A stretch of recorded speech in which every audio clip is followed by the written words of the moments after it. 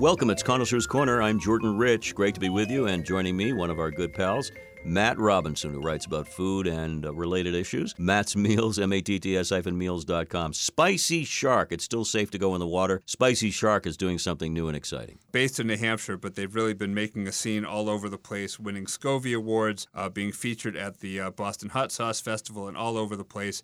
So if we can help them, all the better. And it's pretty easy because, like I said, their stuff is delicious.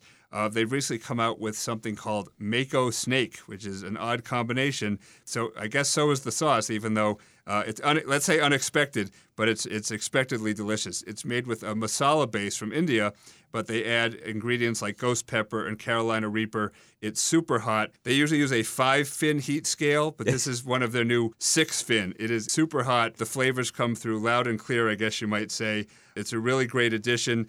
I would say it's one of the best sauces this side of the White Mountains or the Himalayas with the authentic ingredients from India. You know, if you don't like things so hot, they have, you know, their 1-fin, their 2-fin, etc. And the head of the company, Gabe DiSavario, actually has written a children's book. So there's something for everyone. Check it out at thespicyshark.com. Help a local company that is really putting New Hampshire hot sauce on the international map. We're going to need a bigger studio. Thank you, Matt. Jordan Rich here, Connoisseur's Corner, WBZ, Boston's News Radio.